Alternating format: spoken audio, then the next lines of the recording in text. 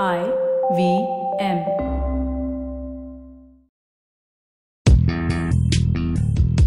This is a special edition of Paisa Vaisa. On this episode, we have Amol Joshi, founder of Plan Rupee Investment Services. Amol has over 16 years of experience across industries, mainly in banking and financial services. This is the last of a three-part conversation. If you missed the first two parts on what is financial planning and which are the financial products that one should have, make sure to check those out. Welcome back to the Paisa Vaisa podcast. We are doing a three-part series on financial planning. I have with me Amol Joshi of PlanRupee.com. In the first part, we covered what is financial planning. In the second part, we covered what are the products that you should have.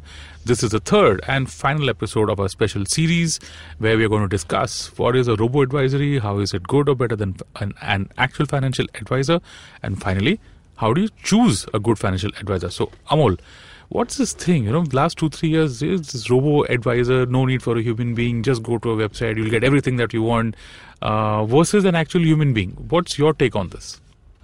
Okay, so as you said, humans are not required. There are certain tasks that can certainly be automated. Machines will do a better job of it. The same concept when you apply into financial planning with the algorithms probably that go into making of a robo-advisor.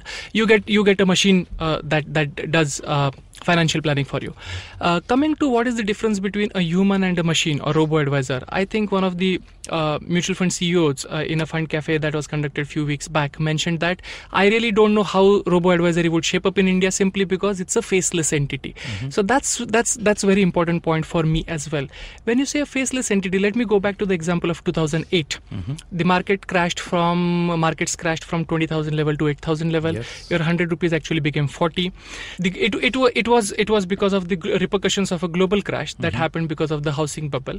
How many companies that actually went down the tube in India because in the same financial crash? None. Yeah, Satyam went down, but it was for some completely different reason. Yeah.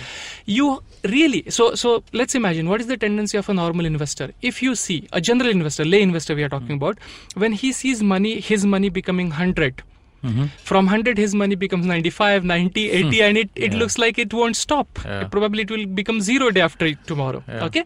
In that case, the instinct of an investor says that let me get out, let me book my losses. Yeah. Imagine if you go to a website or a robo by any name, any digital platform, you can simply click few buttons and you can redeem. Mm-hmm. When you do the same thing with human advisor, obviously, if you need money, he or she obviously has to act on your advice. Mm-hmm. But if you simply say, because market is falling, I'm getting out, all those questions that I mentioned just now can be asked. Yeah. And if there are no reasons or for me exiting altogether, if my goal is 5, 7, 10 years away, then I'm probably my paper loss of 60 rupees would turn into actual monetary loss of 60 the moment I sell it off. Yeah. That's the difference between a human and a machine. Machine will simply allow you, may have, or a robo-advisor or a website may have several case studies, articles that say that stay for long horizon. But the word, the true essence of a human would be the handholding. If your advisor had seen various market cycles, simply by giving you a few data points, you are better. There are better chances of you staying with the investment than going out at the wrong time. So I want to talk about this, because it's really important for someone who's in equities and who's there and says that he wants to be there for 10, 15, 20 years. Believe me, when the market crashes, the first thing you want to do is protect your profits. And anybody who's really seen the market for a long while knows that these crashes, these falls, these panics are probably an opportunity to buy. Now, just maybe the robo-advisor might not capture that. It's like what you were telling me, that you'll go to the website and you'll click saying that you want to redeem, and all that will come up to you is, do you really want to redeem? Do you really want to redeem? And you'll just say, yes, give me my money right now. Sure. But as compared to a human advisor who might actually say, okay, listen, why don't we just talk about this? Why don't we just sit down and you tell me, what are your fears? Well, number one, the market's not going to end tomorrow. The world is not going to end tomorrow. Your portfolio is not going to become 0 rupees tomorrow. If you have a really good quality portfolio, you should have probably some strength to just withstand some losses and just wait it out. Rather than redeem your entire portfolio, sell everything you have just because you're scared. I think that's where a human being would be much better than a robo. I'm sure that's what you're trying to say. That's true.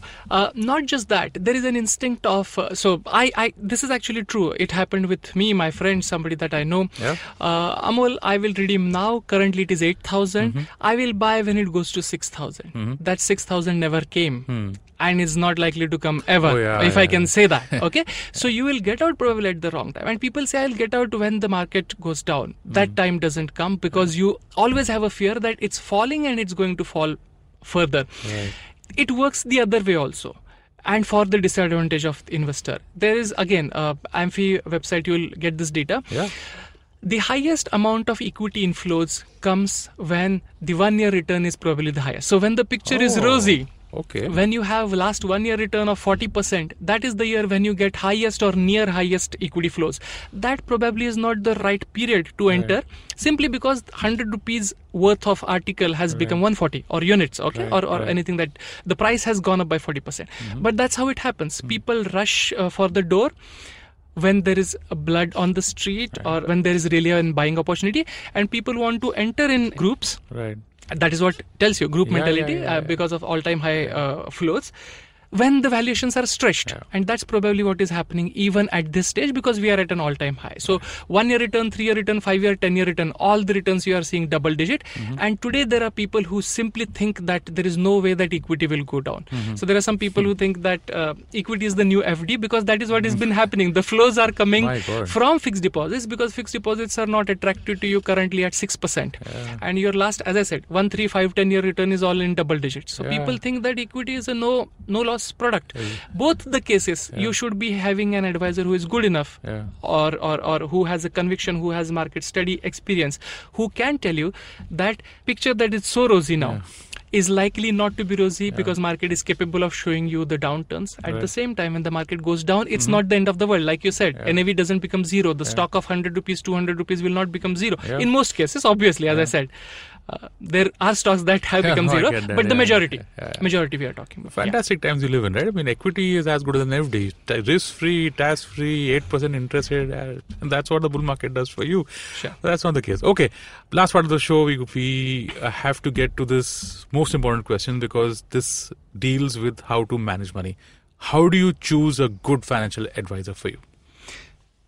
Okay, so I would take maybe a minute, although we have covered the robo part. Sure. The main, argument, and a valid one at that, from the proponents of robo advisory is that you will have less costs, and any rupee saved is rupee earned, right? Yes. So if you save 1% from your portfolio, that 1% will add to your overall kitty. With compounding effect, it amounts to a huge sum. Yes. Absolutely, mathematically, this is absolutely correct. I would take you exactly 1 year back. Last year, September 2016, Vanguard released a landmark study which spoke of advisory alpha.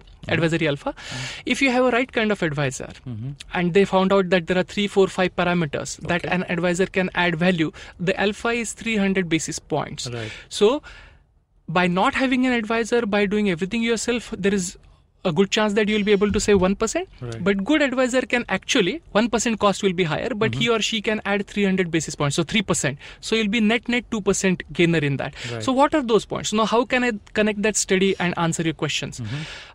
So there are 3-4 points that were identified in that study. Sure. Rebalancing, behavioral coaching, getting asset allocation right, and spending strategy or withdrawal strategy. Okay. These are 4-5 broader points. If your advisor takes care of these points, you are likely to make 3% more than the same product where there is no advisor involved, and advisor doing all the things right from this point. Okay. So you select somebody. So how to select? So that I think we faced that question. We do face that question many times. Probably the best way of selecting an advisor is going with a reference. Okay. So somebody that your colleague recommends or your friend recommends, that is because due diligence part has been taken care of. Yes. Unless you have a good experience with an advisor, you are not going to recommend the same advisor to me. Okay, so the due diligence is taken care. If you do not have that resource coming to you, then simply you can try to search online, or you can read various financial experts and get, and there are certain databases also. AMFI has the distributors database. You have RIA database held on the SEBI website. But anybody, be it a corporate entity or an individual entity, you should be able to see if these are the things, rebalancing, behavioral aspects, how an advisor or a distributor is going to manage for you. Is he or she talking about asset allocation, and what are the withdrawal strategies? Now, hard to believe, out of the 300 basis points, the 110 basis points, so the largest component, 30-35% component, is withdrawal strategies. Wow, okay. Now, very important. You have world's cheapest financial product right here in India, made in India, NPS, Right. National Pension System, National Pension Scheme. It has 0.01% kind of expense ratio, the cheapest product that you can think of. But the thing is, when you invest in NPS, you suffer liquidity. You actually cannot redeem, except for few rare conditions. You cannot redeem till the time you retire. And after retirement also, you do not have access to your entire lump sum corpus. Correct. And the it's corpus taxable. that is, it is taxable, of course. It comes to you via annuity format. Annuities, some corpus you can withdraw, that is tax free. The annuity is taxable in the hands of an investor. So, and that tax in all likelihood. So, if you want to have a good, if you'll have a good corpus, your tax bracket is likely to be 20-30%. Okay. Anything and everything that you saved over all these while by going to the cheapest product, you lose in the taxation when it hits you the most, because you are retired and your other sources of income, your active income, has dried up. Yes. So, withdrawal strategy, unless you have a good tax efficient and a strategy that serves you in an inflation protected income generation manner, it simply doesn't make sense what kind of corpus you have. So very important points. I hope this answers your question. It does. You know, I'm thinking of someone who invested in, say, 1998, saying that I want to be in the markets for 10 years. He lands up in 2008 where the markets are crashing. Right. Now he needs someone to tell him that, listen, okay, you know, don't withdraw right now. Just give it maybe a few months more. The market will stabilize. If you can pull for 1 year more, then maybe you'll get a much better return. That advice is worth paying for, because in hindsight, you know that you should not have sold at that point of time. If you waited it out, you could probably have gotten a better return. Sure. I'm going to now reverse roles out here. Okay, let's say you're an ordinary guy. You're not Amol Joshi, financial planner. Okay. I'm the financial planner. Okay. I want you to ask me 3 questions that will give you some idea of how good a financial advisor I am for you. Okay, because you know financial. I mean, you know what would separate a good financial advisor from an ordinary one. So I want you to give me 3 questions that any listener can ask to his prospective financial advisor, so that it will help him in understanding whether that guy is good or not. Just give me 3 questions. What should he be asking that guy? So again, with your permission, can I take the liberty of not really asking the question, but I will tell you, if you hear the following lines, following sentences, then that individual is not a genuine financial advisor. I can, this is the last date of the product. The product is closing on Saturday. The product is closing on 31st. Anybody who says that is not a financial advisor at all. He's the worst kind of salesman that you can come across. Any product that is worthwhile investing doesn't close simply because company knows it is worthwhile to invest into, and they will keep it open, or open-ended products are there. So anybody who says product closing tomorrow is not the advisor. Number 1. Anybody who advises you 100% equity or any asset 100% is not right kind of advisor unless you specifically ask for it. So you have accumulated enough corpus in PPF, you have enough corpus in fixed deposits, maybe you have RDs going, and then you say that some part of my mutual fund or anything, mutual funds needs to go 100% into equity. But somebody who suggests 100% equity, 100% of any asset class. Sorry, gold, as I mentioned earlier. Yes. 100% gold, 100% anything. Yes. Simply because all the products or asset classes go through their own cycles. And any one asset class with 100% weightage simply is not going to serve you. That's number 2. It's not exactly a question, but I think yes. Yes, number 2. And number 3, anybody who doesn't ask you questions. So, I'm reversing role right here again. You are a lay investor. Unless I ask you, Anupam, what is it exactly that you want to invest for? Do you have any goal? Are you planning for child's education? Right. Are you planning for a world tour 5 years from now? Are you planning for retirement? Are you planning for XYZ? Sure. Unless I ask questions to you, if I come and start with ye product acha hai, buy this, and this is what everybody is buying, I am not an advisor. Right. So I hope these 3 points are Do. I'm going to recap this for the listeners. Number one, anybody who says this is the last day of investing and probably is trying to get you to invest as soon as possible, that's your first flag. Okay. Equity mutual funds are open 365 days a year. You can invest whenever you want in them. IPOs are different. They probably, they are a totally different animal because they are open only for a specific period. Yes. So that's a different thing. PPF, NPS, debt mutual funds, gold, real estate, all of these are open-ended. Even FDs, RDs, everything. Yes, FDs, you can buy every single day. There's no last day for investing in an FD. So so anyone who that's the first flag. Who tells you that this is the last day, that should be your first flag. Second is someone who tells you your entire money, all your income, your savings should go into one asset and one asset only. Whichever that could be. It could be real estate, could be gold, could be Bitcoin for all you know, could be equity. That's your second flag. You want someone who tells you how to distribute your pie over a lot of other assets also. And your third flag is someone who doesn't ask you any questions. You want someone to sit with you and understand your profile, your risk return objectives, your long-term goals and all of this, and then suggest a financial plan that's suitable for you. Those are the three flags, and those are the three things that you should keep in mind while choosing a financial advisor. And with that, it's a wrap on our show. Thank you, Amol, so much for doing this for us. Listeners, Thank you, Anupam, for having me here. My pleasure.